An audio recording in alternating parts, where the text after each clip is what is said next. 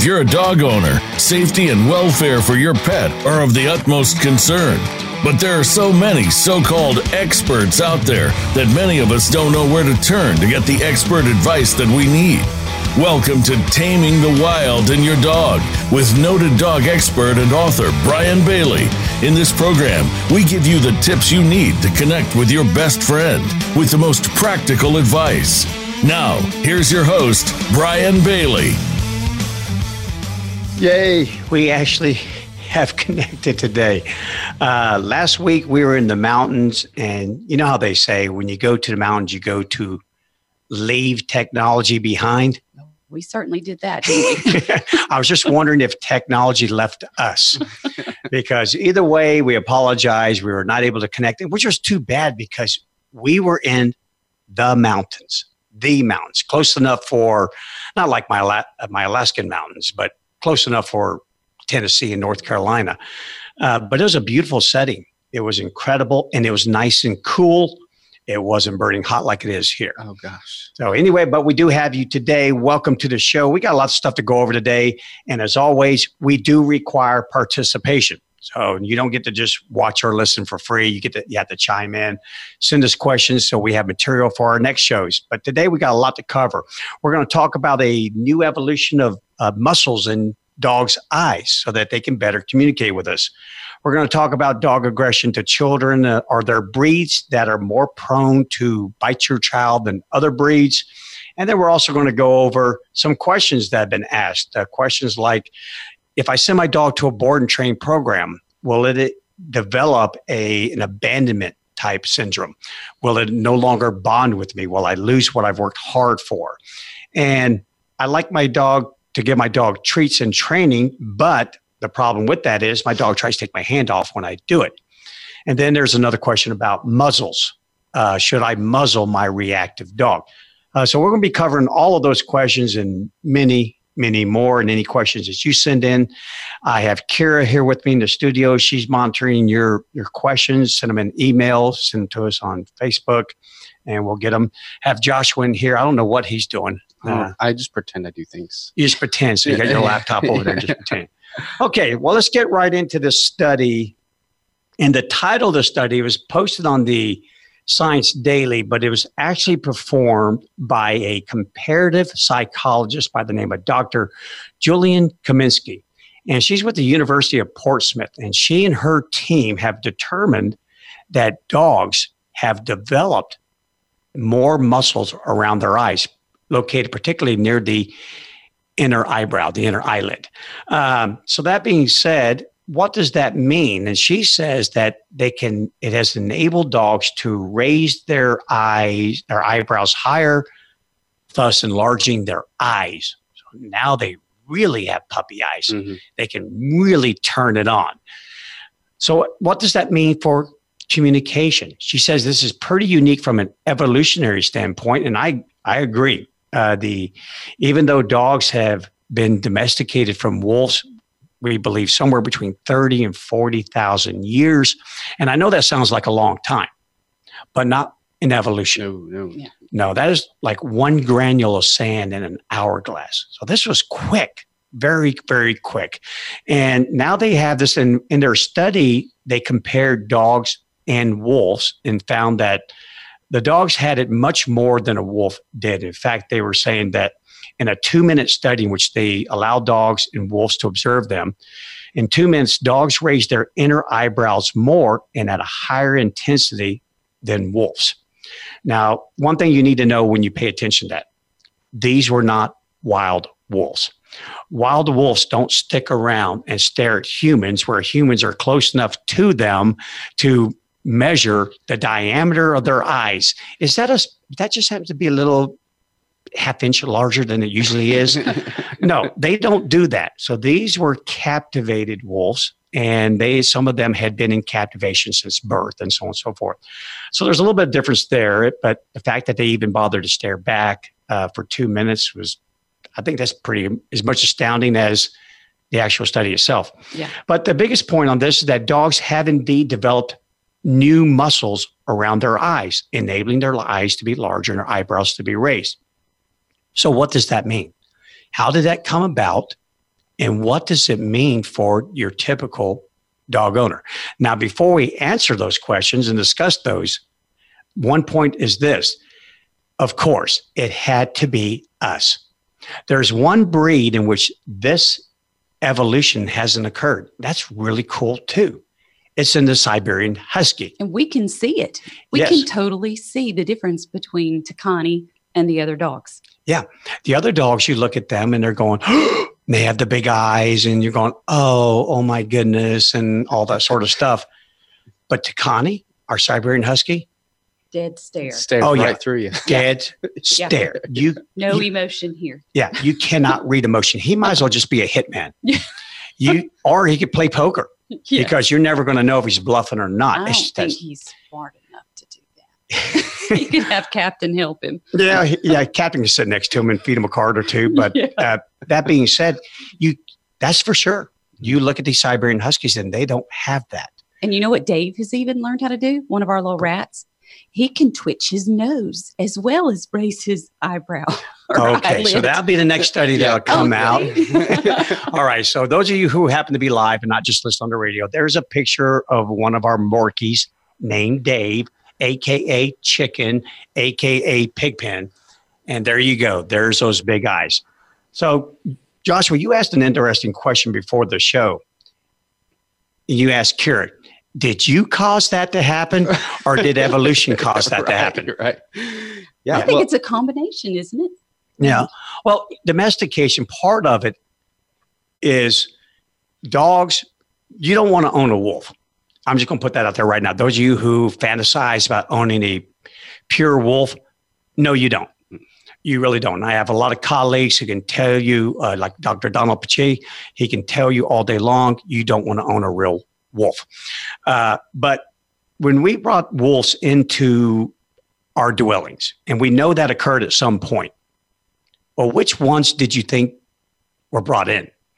The ones who had that hitman stare. So you've got this offspring, whether you happen to be an ancient man with your ancient offspring, or you're just now in the Mesolithic period, whatever it is. So therefore, you have dogs or wolves, and you're looking at them, and which one are you going to invite into your house? The one that talks you into it. Yes, and because they don't have language, what did they use? Their facial expression. There you go. You bet. If you've got children, you're going to invite an animal to be near your children that gives a look that says, I'm not going to eat them. And there we go. And now all of a sudden, without language, dogs have always used signals. They come in a variety of visual signals, number one. Then it's going to come in auditory signals, growl, whine, so on and so forth. It's going to come in signals in which they touch you with their paws or with their bodies, or they bite you. Dogs communicate to humans all the time, but visual is number one. Always has been, hence why they depend upon visual to facilitate the greater part of their learning. Mm-hmm. So now they're using it with us to influence our behavior. And that's what it's all about. We call it feigned helplessness. He has mastered that. Indeed. Absolutely. Because it's only there to influence your behavior. Now, a lot of times, unfortunately, people look at it and they say, well, it's because he's trying to tell me he loves me. Well, if that makes you a happy dog owner and you're not having to worry about the dog eating your children or your sofa or anything of that sort, go for it. But from a scientific level, they're simply trying to influence your behavior. Look at it with children. You're mad at them. You're going, oh, I'm going to kill him. That's it. He's dead meat. And then all of a sudden they raise those eyebrows and the eyes become larger and you're going, all right. One more day. Yep, I'll let you live. You just bought yourself one more day. Amen. So well, it's the dogs that are still alive today that were successful in influencing our behavior that now have those new muscles that help them influence our behavior. Oh, yeah. And it's everything from don't touch me to please do touch me, right. To please do feed me, pick to me up. Do this and so on and so forth. So it is very interesting that this has occurred at the rate in which it does, but that's all it's there for. It's just to influence our behavior. So that being said, there are times in which oblige. Yeah. Okay. I forgot. It's time to have dinner. There's other times where we need to look past that and say, nice try. That was a really good try. However, I still need you to lay down and stay. I need you to be quiet, and so on and so forth. So as long as we understand it for what it is, I think that we're all capable as dog owners of, for the most part, making the right decision. Don't fall for it. Just because your dog gives you these big eyes and the eyebrows and all this pediomorphism that we morphed into dogs to keep them like children, to keep them like young adolescent wolves and never let them grow to full maturity. That is something that can be actually harmful. You can think that your dog is stressed when it's actually not. You can think that your dog is fearful when it's actually not. They simply learned that if I give this look, then again, it works. And they used it for various reasons, cause and effect. For some dogs, it achieves a different result than it does for other dogs. And if you keep that in your head and you go, okay, I see what you're doing. You're trying to influence my behavior. Sometimes oblige, sometimes don't, but don't for sure ever assume that it means that the animal is suffering in some way. And by doing that, you really draw out the very black and white ways for the dog to communicate, and then your communication only becomes better. So if you kind of oblige in those situations in which the dog's letting you know, hey, it's time to eat, or different ways, then the dog becomes more clear on appropriate ways and ways to communicate, where if they're just kind of what I call woodpecking, where they just kind of throw out these behaviors all the time and hope to influence your behavior, they're not really clear on what that behavior is actually influencing you to do. They just hope it gets something. Yeah, they're frustrated. Yeah. It's kind of like, again, you go to a vending machine and you're dying of thirst and you put in your last 50 cents and you hit soda that you want. They don't have it. And now you peck at the other one and you keep pecking, hoping that you get something. You would never drink that particular diet drink or whatever it is, or the grape drink, right? But you're going to drink it today because that's all they offer. Dogs are like that. You bet. Cause and effect. They learn through their own self-discovery. They learn through experimenting with people. And if they get success, that's the one thing you can take to the bank. If I achieve a benefit for this behavior, I will repeat it. It will happen. The captain does that when he'll go through his entire repertoire of tricks and what he knows if he thinks that we are going to give him something. Yeah, and that's also known as an extinction burst. And that's the same thing. You have your last 50 cents, you start pecking on this vending machine, trying to get some sort of drink. And at the end of the day, nothing comes out and you hit the return my money back button or switch. That doesn't happen. Now you get frustrated, start beating on the machine. I've seen it. I've seen people beat on it, cuss at it, you name it, and people have died because the machine fell on them afterwards. Yeah. And this is the number one reason why a lot of people will have a somewhat older dog that is habituated to a certain type of behavior. And when they come to a trainer, the trainer gives them instructions on how to handle it, and the behavior actually gets worse for a period of time. And apparently whatever the trainer told me isn't working because now it's worse. Yeah. If they got success with it in the past, they will try that behavior. Now, if that fails them, depending upon what their objective is, if they're really, really hungry, for example, don't think for a second they're not going to move on to plan B. That's being a smart wolf. If you pounce on a mouse using technique A and it fails you over and over again, hunger will drive you to modify your technique to technique B, and then C and D, and so on and so forth, until you finally either A, achieve success, or you perish. Way to go, animal. Way to go. But one thing that we do understand is that how it affects humans, number one, and again, why I tell you, be on guard, check these emotions. This is, again, we've discussed on the radio before, this is how therapy dogs work. These large eyes and that expression is scientifically known to elicit caring and attachment from us. It immediately starts a chemical reaction in your brain with oxytocin and so on and so forth, neuropeptides that are associated with attachment and bonding. And therefore, all of a sudden, the animal that's supposed to be giving you therapy, helping you out, you suddenly think, I need to help it. I need to help it, which is a wonderful thing because now all of a sudden I'm not thinking about myself. I'm thinking about the dog. Welcome to healing. And that's a great thing, but that's what those eyes do. And hence why we have become so attached to dogs, so attached. We want to care, especially the carers of the world. They want to care. It's just so ingrained with your human nature to take care of the offspring, to care of the helpless. It's part of it. So therefore, it does work and good for them as a species to figure that out. So that's the biggest thing on that, guys, on that little report there. You can look it up yourself, and we actually have a link to this report on our website, tamingthewild.com. Just simply go to the radio page, and there it is, and you can read about it yourself. Another report that came out that I want to talk about is, we all know this. All dogs are capable of biting children. I don't care what kind of dog it is. They are all capable of biting children. But some breeds are more capable, both from a physical standpoint, causing more damage, in other words, and also more likely. Mm-hmm. It is what it is. And I know a lot of people get into an uproar over it, but don't, because you did it. The numbers are out there, period. Oh, they're there. You can't argue with the numbers of the attacks of the type of dog. So there's no reason to get uproared.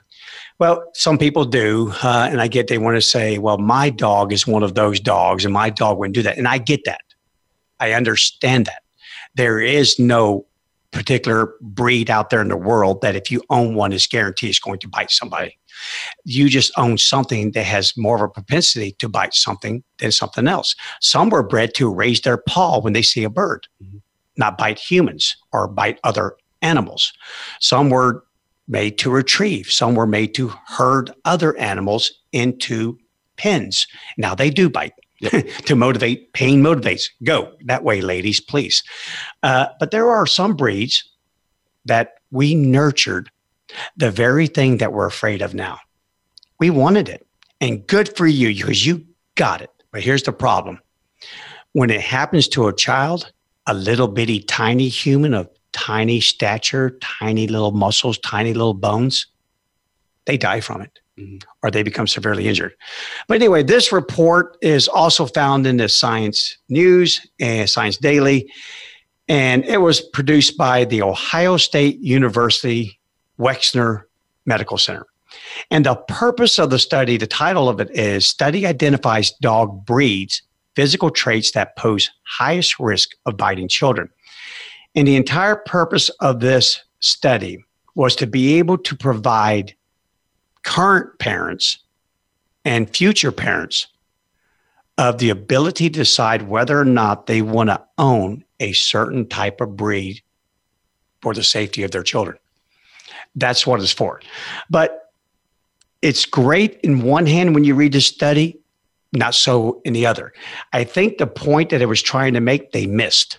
They didn't, because it's right here in the report, researchers found pit bulls and mixed breed dogs have the highest risk of biting and cause the most damage per bite. So I'll stop right there and then we'll continue. All dogs are mixed breed dogs. What mixed breed are you talking about? Yeah, so that's a little vague. So therefore, we kind of know that. So now it goes on a little bit further. The same goes for dogs with wide and short heads, weighing between 66 and 100 pounds. Thank you for clarifying that, because I was starting to get a little worried that every mixed breed dog we had to have a lot of concern for. But again, by simply giving that description, you're now starting to narrow down the field. You're starting to get an idea. Here we go. Mastiffs, boxers, Rottweilers, pit bulls. And I know this in the book that I wrote, The Hammer, Why Dogs Attack Us and How to Prevent It. I did years of research preparing to write that book. And in there, I state 74% of all fatalities are caused by the pit bull. And again, it's a fact. Like it or love it, leave it, I don't care. It's a fact. And it is something that you need to consider when you have young children. It is a dog that mankind bred to be aggressive. It is powerful and it comes hard and fast. It doesn't even know a middle lane. Yep. It's all the way off or all the way on. And that's what you have to do when you were originally morphed by mankind to do the job called bull baiting. Mm-hmm. Run out, grab a bull. Have anyone seen bulls, Kara? We just saw one just recently up in the mountains. That sucker was big. That thing was bigger than our SUV. There's no time for warning signs, showing teeth, growls. There's no time for that. That's why with pit bull attacks, I mean, they are just 1 minute, they're just completely fine. And then the next minute, it's on. They were bred to not show signals. It's kill or be killed, period. Yeah. And when you're trying to drag an animal to the ground or to hold it still by the front end, the deadly end of the animal, the one with the sharp hoofs, the one with horns, the one with a skull as thick as 4-inch concrete. That's the end that you want to grab. Wolves figured out a long time ago. Someone came back to camp to the other wolves at some point and said, you know, I just discovered something really cool here. That's going to be very beneficial. Biting an elk in the butt is a whole lot safer than biting the front end. The front end ran over me like a freight train and stomped me into the mud, and the antlers raked me and now peeled off half my hide. But the back end, as long as you avoid that one little kick, and again, the elk has a difficult time kicking when it's running. So smart animals they are. But we took that same smart animal and we convinced it that go to the front of the bull. And we did it. And they go and grab that darn thing by the nose. And good Lord, you grab a bull by the nose and you just inherited a hurricane with 4 hoofs that weighs anywhere from 800 to up to darn near a ton, some of these bulls. So we took that, and now I want to have that around my 3-year-old. Yeah. So again, I've trained thousands of pit bulls. I own one. You own one. Yeah, I own a pit bull. And you own a small child. I do. You got a small child, right? So I say you own one. Yeah. Welcome to the dog world, baby. We own our kids. Heck, we rehomed one of ours just recently to a university. We did. Yeah. You can even even to go. The way I look at it, until he's 18, I do own him. So. Oh, you're going to own them after that to go off to college. Trust me. There's a leash called a credit card. It's wonderful for telling your daughter, heel. Yeah. I mean it, heel. So that's, yeah. So again, we've owned pit bulls. We've trained them. There's some that are absolutely adorable. Yeah. And I guarantee they wouldn't hurt a flea unless they were pressed into it. But here's the deal. Should they be pressed into it? Should little Tommy with the new lightsaber press him into it?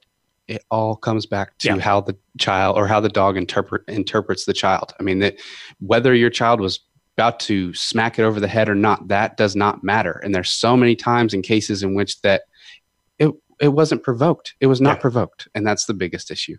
Yep. From 0 to 100 miles an hour with full power. Again, what do you want to be bitten by? Because you can be bitten by anything. Which one's going to cause the most damage?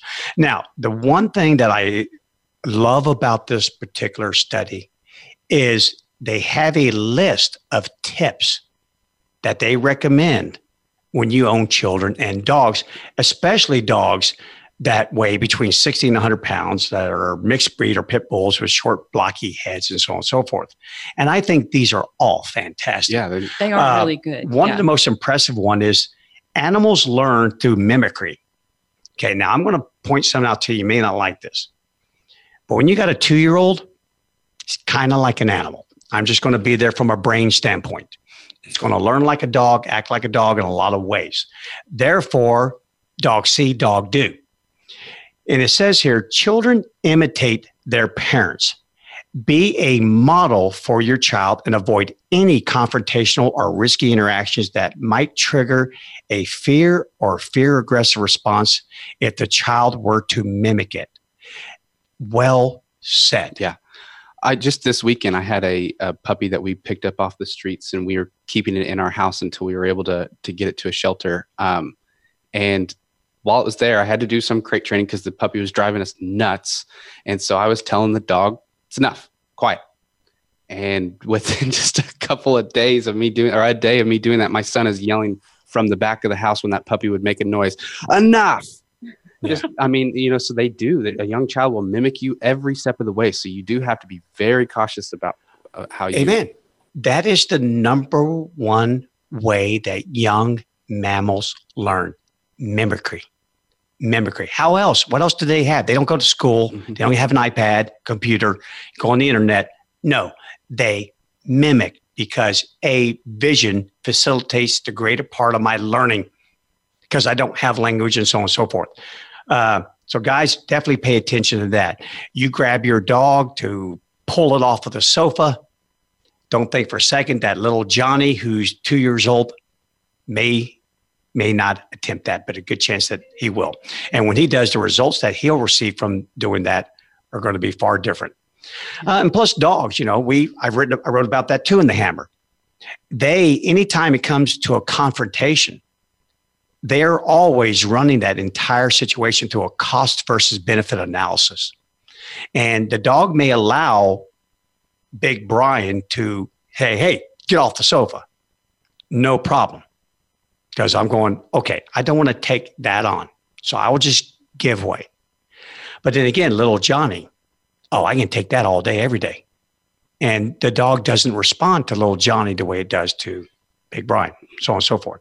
Yeah. We have clients all the time that I talk to, and they are sending their dogs in for training, and they say, my number one goal is for the dog to listen to the children as well. And I always have to tell them, depending on how old your child is, how big your child is, and what kind of heart your child has, that could happen. It could not happen. Most likely is not going to happen with young. They'll listen to them all day. They just may not respond. Exactly. Yeah. But they'll hear them all day long. The other thing it says that most bites to children occur from the family dog when the dog is resting and the child approaches. That's one area where I have a little bit of a conflict with, because in my research and also in my personal experience, professional experience, competitive aggression is the number one reason for aggression on the planet Earth among humans and dogs and wolves. Competition. You're born into a world in which the resources are limited. I get it that a lot of Americans don't get that. They got a piece of plastic that seems to have an endless supply of the ability to provide them with what they want. But I'm telling you, from an instinctual standpoint, you're born in a world that is governed by the law of limited resources. And therefore, competition, competitive aggression, my food, my toy, my spot on the sofa, not the startle effect. But either or, not the split dog hairs. They can both, that's good advice. Let a sleeping dog lie. Let it lie. So that's a really good one. And I will tell you another thing too. 54% of the fatalities that occur in this country occur to children under the age of 9. And it's something to kind of keep in the back of your head as well.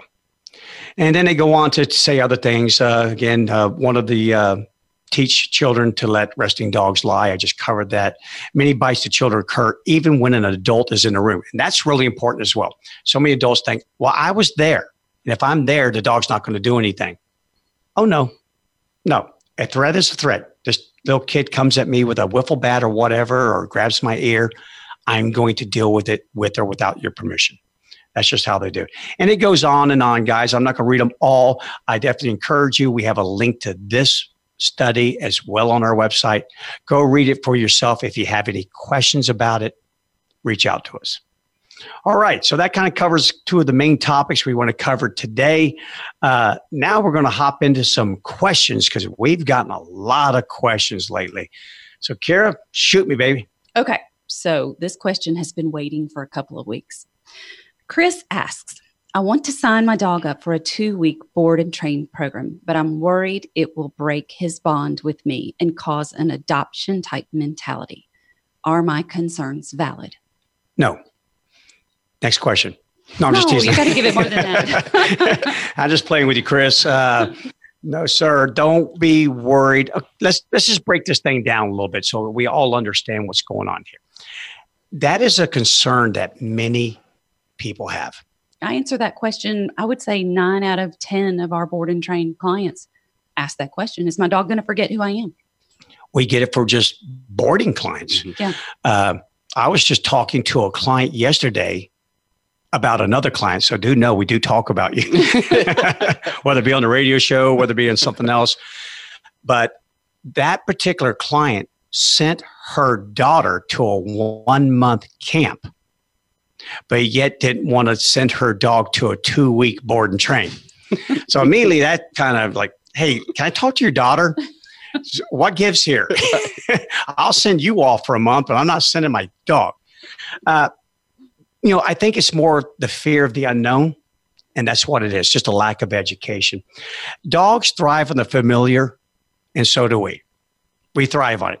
Don't kid yourself. You may be an adventurer. I like to call myself an adventurer. But if I go to some particular restaurants, don't even show me the menu. I know why I went there, what I'm going to have, period. So therefore, there are times in which we are adventurous and other times we're not. But we all thrive on the familiar. And dogs do so more than anything else. And part of that is I'm familiar with my dog. And I feel like a special bond. And we're worried that special bond can quite possibly transfer to someone else. And that's one of the big issues that we have. I don't want to lose that. It's unique to me and my dog, and I don't want to share it. And so beyond I'm worried about my dog, will he be okay? Will he eat well? Will he be given an opportunity to go potty, so on and so forth? Much deeper than that is the worry that something will happen between this perfect little existence that the two of you have. And I'm here to tell you, Chris, not happening. Not happening. You will. What do we tell them, Kira? The dog you send in is the dog you will receive back. Good or bad. Yes. The only thing is, if it was bad, it'd be more manageable. Mm-hmm. But if you had a dog who, for instance, really had an aversion to men, was more comfortable with women, in 2 weeks, guess what? You now have a dog that has an aversion to men, but it will stay while they walk right by them. Yeah. Those kind of things don't change. There's not enough time and there's not enough reason for the dog to change. The dog will undergo stress just like you will. Because if you ask this question, you will undergo stress when your dog leaves. Because you'll worry. You'll go, is it going to be okay? Will he remember me? They're way smarter than that. It takes some dogs over a year to completely forget you. But they will. And think about this. What about service dogs? What about a CNI dog? Were you there for the dogs? Years of training? No. When I was in the military, hey, there's canine hero. And his handler decides he wants to get out of the military. So do they retire canine hero who's only 4 years old? No. Canine hero gets a new handler and the dog adapts to that. When I was a police canine officer, my dog Yager, he was put on this planet to do one thing: track bad guys, find bad stuff, and bite bad people. He wasn't put here to be my pet. And therefore, when I decided I had learned enough from being a police canine officer and I was going to now go do other things, I donated him to the Dalton, Georgia Sheriff's Department with a deputy named Mark Buckner. And I went to visit him about 8 months later, just to check on him, make sure everything's going well. He bit me. So he didn't remember me. And he did his job perfectly. And he bit me. So don't worry about that. That took 8 months. That wasn't 2 weeks. They're not going to forget you in just 2 weeks' time. Well, you guys battle that in the turnover lessons, don't you? That's what I was going to say. It's one of our biggest concerns is, I always tell my clients, on my best day, the dog comes in here, doesn't even look your way and doesn't even notice that you're even sitting there. My worst day, they see you, they pee all over themselves, they lose their mind, that type of thing. So yeah. Our best day is that the dog doesn't even look at you, but we battle that every single day. And in all honesty, which one occurs most often? the one where they lose their mind. Yeah, there you go. So don't worry about those. Their dog's not going to forget you. And I even wrote in my book, Embracing the Wild in Your Dog, we all get the dog that we deserve or that belongs to us. It's very unique, even in our own household with our cattle dog, Captain. Okay, he hangs out with Kira all day long, loves Kira, hangs out with her. Some days he comes with me, some days he stays home with her. But I'm going to be honest with you. When I come home, what's your name, Kira? Forgotten. Skip. Her name is Skip. Right then and there. Everywhere I go up the stairs, he goes up the stairs. I go downstairs, he goes downstairs. I go outside, he goes outside. Everywhere I go. But the same thing with the Morkies that we have, Dave and Poe.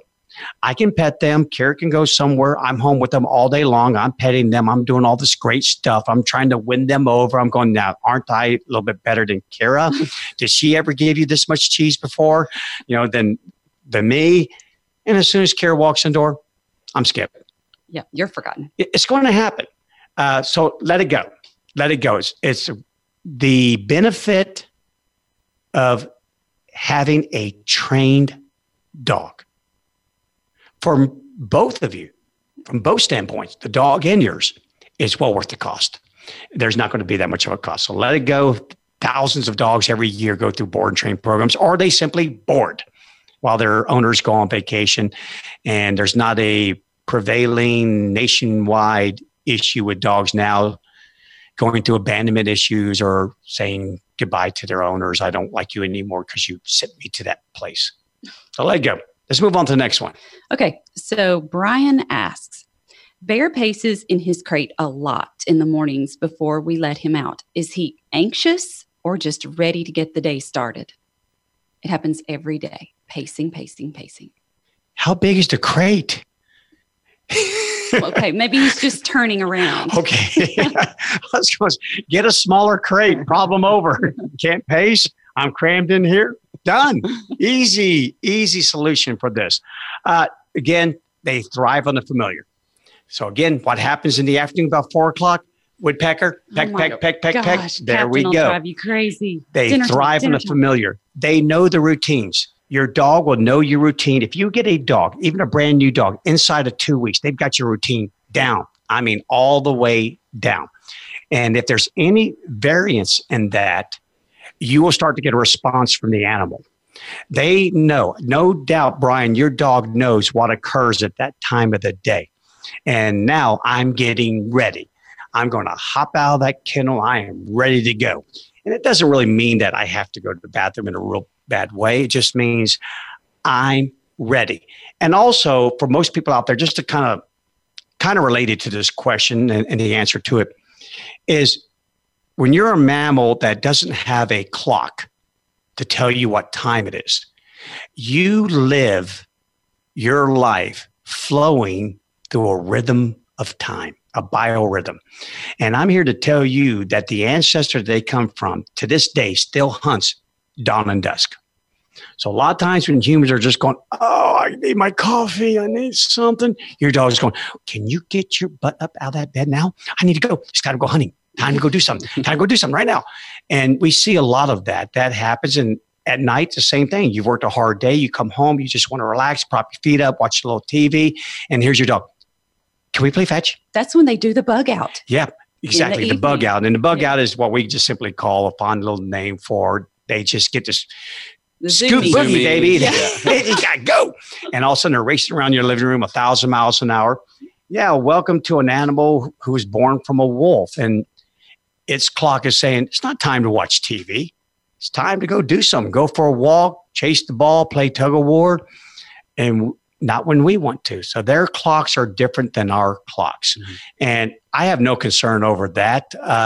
It's just an animal telling you I'm ready to go. So what if he wants to sleep later? How does he remedy this?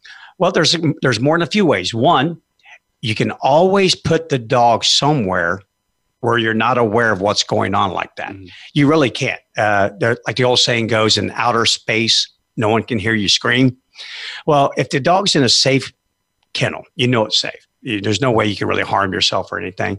Then you can put the kennel sometimes if you have a big enough house where no big deal. And the neat thing about that is, remember, dogs only repeat behaviors they have success with. So if I spin around, pace, spin around, and no human lets me out right when I'm doing that, well, I'll just quit wasting energy. And also keep in mind, from what we were speaking about earlier, it might get worse if he's had success with it for a period of time. Before it gets better. Before it gets better. So if you can't do that, you're living in a small house or a small apartment or anything of that sort, and you're going, Bryan, the dog has to be in my bedroom. It has to be there where I can sit. Then that's where I'm going to train to stop it. And that's where like a good down comes into handy. Hey, you over there, down. There you go. And a lot of people don't understand that a command should happen and can happen under any condition in which you train it. So now if you've never trained your dog to lay down in its kennel, you'll need to do that first. First of all, teach it down, a great down, one that it responds immediately to the signal down. Then do it in its kennel. And of course, if it's big enough for you to walk in there and everything, it's called a room. But teach your dog to lie down. That's a great thing to do. Some people teach the command settle. Mm-hmm. And settle means just exactly that. Slow down, knock it off. And then you don't even have to get fancy. You can just say, knock it off. Mm. The biggest issue is you have to stereotype signals. And I won't get into that really deep so we can answer other questions. But you can't choose knock it off one day, settle the next, down the third day. Whatever you choose to do, stereotype it. Then be prepared to raise the signal if the lower signal doesn't work. And that may take something like a long line being threaded through the kennel to the dog. Remote training collars are awesome for that. But again, you have to do this training outside the kennel so the dog doesn't think, wow, I just felt something inside of here that I've never felt before, and now I don't want to be inside of here again. So make sure you follow the proper protocol for remote collar training. But all of those should help. That'd be my number one thing. If I can remove the dog, game over. I always believe in keep it simple, stupid rule. Always pick battles big enough to matter, small enough to win. Move the dog somewhere else. The behavior will go away. If not, okay, now I'm going to get a little bit more proactive. All right, I hope that helps, Bryan. Okay. So this one is from Mary Ellen, and she says, a trainer recently suggested I purchase a Baskerville muzzle for my reactive dog. He said using the muzzle would cause my dog to become less reactive. Is this good advice? Okay, 2 points. First of all, it's so much more complex than what that question asked. But so let me just cover 2 general points. Remember, dogs only repeat what they have success with. Okay, so if you put a muzzle on a dog that prevents the dog from biting under a particular condition, if it's repeated over and over again, then the dog will be forced to develop adaptive behaviors under that condition that exclude biting. So maybe like a trip to the vet, the groomer, whatever. Get it. But I also need you to keep in mind this. Those things, no matter how yellow they are, were put in there to do 2 things. Food acquisition, which you're feeding your dogs. We can go ahead and eliminate that. Then also to save myself and control my other pack members. That's why they're there. Now, if your dog is a reactive dog, then that means its stress response is being mobilized in the presence of possibly other dogs, other people, or a combination thereof. Now, the reason why that's occurring is because your dog believes those to be a threat. It's the only reason why we have a stress response. It was developed by nature to deal with only one thing, and that's an acute physical crisis. However, we humans live long enough, well enough, and we're smart enough to cause our bodies to go up into a stressful uproar just by a thought. through anticipation. Oh my gosh, I have to go to the dentist tomorrow. Now your body is going through this uproar. The sympathetic nervous system and so on and so forth is all activated. Heart rate goes up. Glucose is being secreted in your body, proteins, fats, so on and so forth. Just kind of keep in mind that the stress response is it's a stereotype response. It's generalized. It doesn't ever change. It doesn't care whether you're hot, whether you're cold, whether you're under a threat, whether you're suffering from some sort of psychological stress. It doesn't matter. The way the body responds is always the same. So therefore, if you have a reactive dog, its body is reacting as though there's some sort of acute physical crisis. And now, as a dog, when you encounter that, whether it be real or not real, again, it's up to the dog. Now, guess what just happened? You took away the greatest tool I was ever given to get me out of this situation. So therefore, I have found that just like the leash, what tool causes more dog reactivity in the whole wide world? The leash, because it takes away the option of flight. I can't run. I now must deal with this. So now imagine I have my dog on a leash and in a muzzle. So again, before I was just on a leash. At least I still have my mouth. But now you just took away my mouth? How do you think the dog feels now? Helpless. There you go. And guess what happens to that stress response? Way up. Way, way, way up. So I understand muzzles. I owned a vet hospital, and there were many dogs who came in that we had to muzzle. But this is short term, and that's what the stress response is for. Short term. That's why when an animal is under it, or a human, that's why tissue and growth, tissue repair and growth is immediately inhibited. Storage of more energy is inhibited. Reproduction is inhibited. Your immunity is inhibited. Your immune system. Why spend money, time, and energy on long-term projects when you might not be around for the long term? So if you're the elk and there's a wolf 2 feet behind you, you're not thinking about growing bigger at the moment. It's definitely not a clever time to decide that now would be great for reproduction. Right. No, it's short term. And we just have to keep that in our heads. So there's time to muzzle the dog if it's short term. It's a particular event, one event. I'm going to the vet once a year. I'm going to the groomer once per month. But to use a muzzle constantly or just routinely, meaning several days a week under the same situations, you will cause more damage doing that.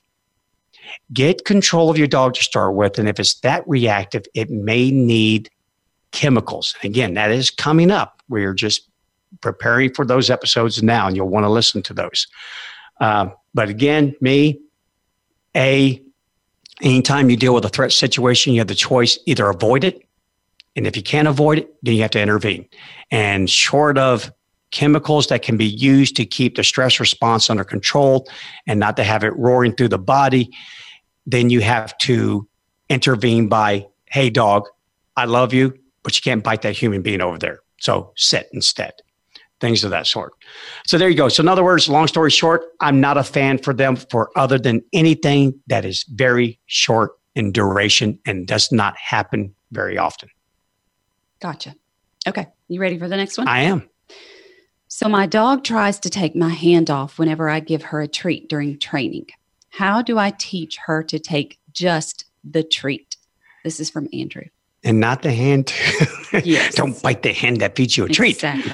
Well, a couple things come to mind with that. That's very common. You have a lot of company out there. Again, it goes very deep. I'm going to keep it simple, but if you just think about the anatomy of the dog's face, the muzzle, those who have longer muzzles have better ability to bite your hand and snatch it than those with a blunt face. But the biggest thing I want to talk about here is it possible with your particular dog to use something other than a treat to motivate it? Because anytime we're dealing with a human or a dog, we always have to take into account whenever we're trying to modify its behavior. 3 main areas: attention, motivation, cognition. Do I have their attention? What can I do to motivate them to do the behavior? How can I influence their behavior? And do they get it? Have I done this enough that they can get it? So I'm always going to ask, is there anything that we can do differently? Can we use just a pet? Can we just say, well done? What about a ball? Teach it to drop it when you say so. But if that can't be done, if you are determined that, hey, Bryan, I've tried everything. The dog could care less about a pet, doesn't like a ball. Oh, gosh, how many dogs have we had like that, Josh? They just didn't care. All they cared about was the treat. Then, as far as handing off the treat, there's several things you can do there. But the first thing I'm going to do is from a physical standpoint. How do I give the treat to the dog that takes away their ability to bite me? And one of the things I recommend that you do is place the treat. In other words, bring your fingers together and look at the palm of your hand. Place the treat underneath your thumb. Curl your thumb over to the inside position of your hand. And you can hold the treat right there. So it's between your thumb. It's at the base of all your fingers in your palm. And those of you that are watching live, I'm showing it to you right now. And then offer it to the dog.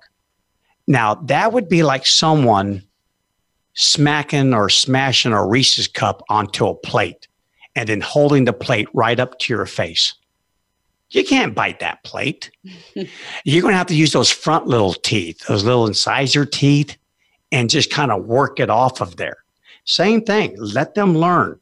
They can't bite you then. If they try to, they get no success, and they'll have to work that treat out from underneath your thumb. We teach that from the minute go in puppy classes. Yep. Amen. Just so you start right, end right. So that's one thing I would highly recommend that you do. Another one is simply no. You try and bite my hand? No. Now there's going to be a correction for that. Mm-hmm. Now, if you do that, I'm going to do that outside of the training that I'm doing. For example, if I'm working on sit and you try to chomp my hand off, that's not a good time to now say no, because of the timing involved. The animal could confuse, oh, wait a minute, I'm not supposed to form this position? What the heck's going on here? Right. So therefore, do it outside of training. You're just sitting around the house, grab a couple of treats, have a leash on your dog, connect it to a collar, offer the treat the way I said, but the dog still tries to bite. No. Then offer it again. No. If the dog tries to bite, offer it again. Now the dog doesn't try to bite. It nibbles it out of your hand. Well done. You could cue it, couldn't you? I mean, give it like a easy or gentle or something like that. Oh, you certainly can. You certainly can. But they will learn from cause and effect. Mm-hmm. I try technique A, chomping the hand. And that doesn't get me a treat. In fact, what that gets me is a correction. But when I try technique B and gently pull the treat from the hand or nibble the treat out of the hand, that gets me the treat. Dog will immediately drop technique A and switch to technique B. Technique B. Okay, we only have about 2 minutes, so if I answer another question, I got to answer one quickly. Okay, well, I think this is a good one. So Will has a puppy who is learning everything really well, except not jumping. This pup jumps on everyone, and he's tried everything to break that. And his mom suggested kneeing her in the chest when she jumps. No. Is that good? No, that's a bad technique to use for many reasons. Number one, you're striking the most vulnerable area on your dog's body with one of the strongest muscles that you have, one that was not designed to detect minute changes in temperature or pressure or anything of that sort. So therefore, just from that standpoint alone, no, you can create injury to your dog. And again, at our vet hospital, we treated many dogs with broken ribs and their sternum was cracked and so on and so forth because someone violently kneed them. Number two, think about it. As soon as you lift one leg, you biped just became a creature on one leg. Now, any movement from the dog that catches you off guard, and next thing you know, you're the one doing the off by lying down, not the dog. So that can hurt you. I'd rather use my hands. I have control over those.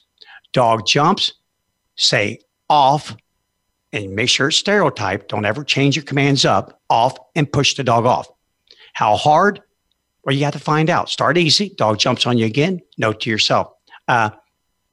I need to dial up a little bit and keep doing this. But the biggest thing is when they land on the ground, don't reward right then. You only reward a dog for not jumping on you at all.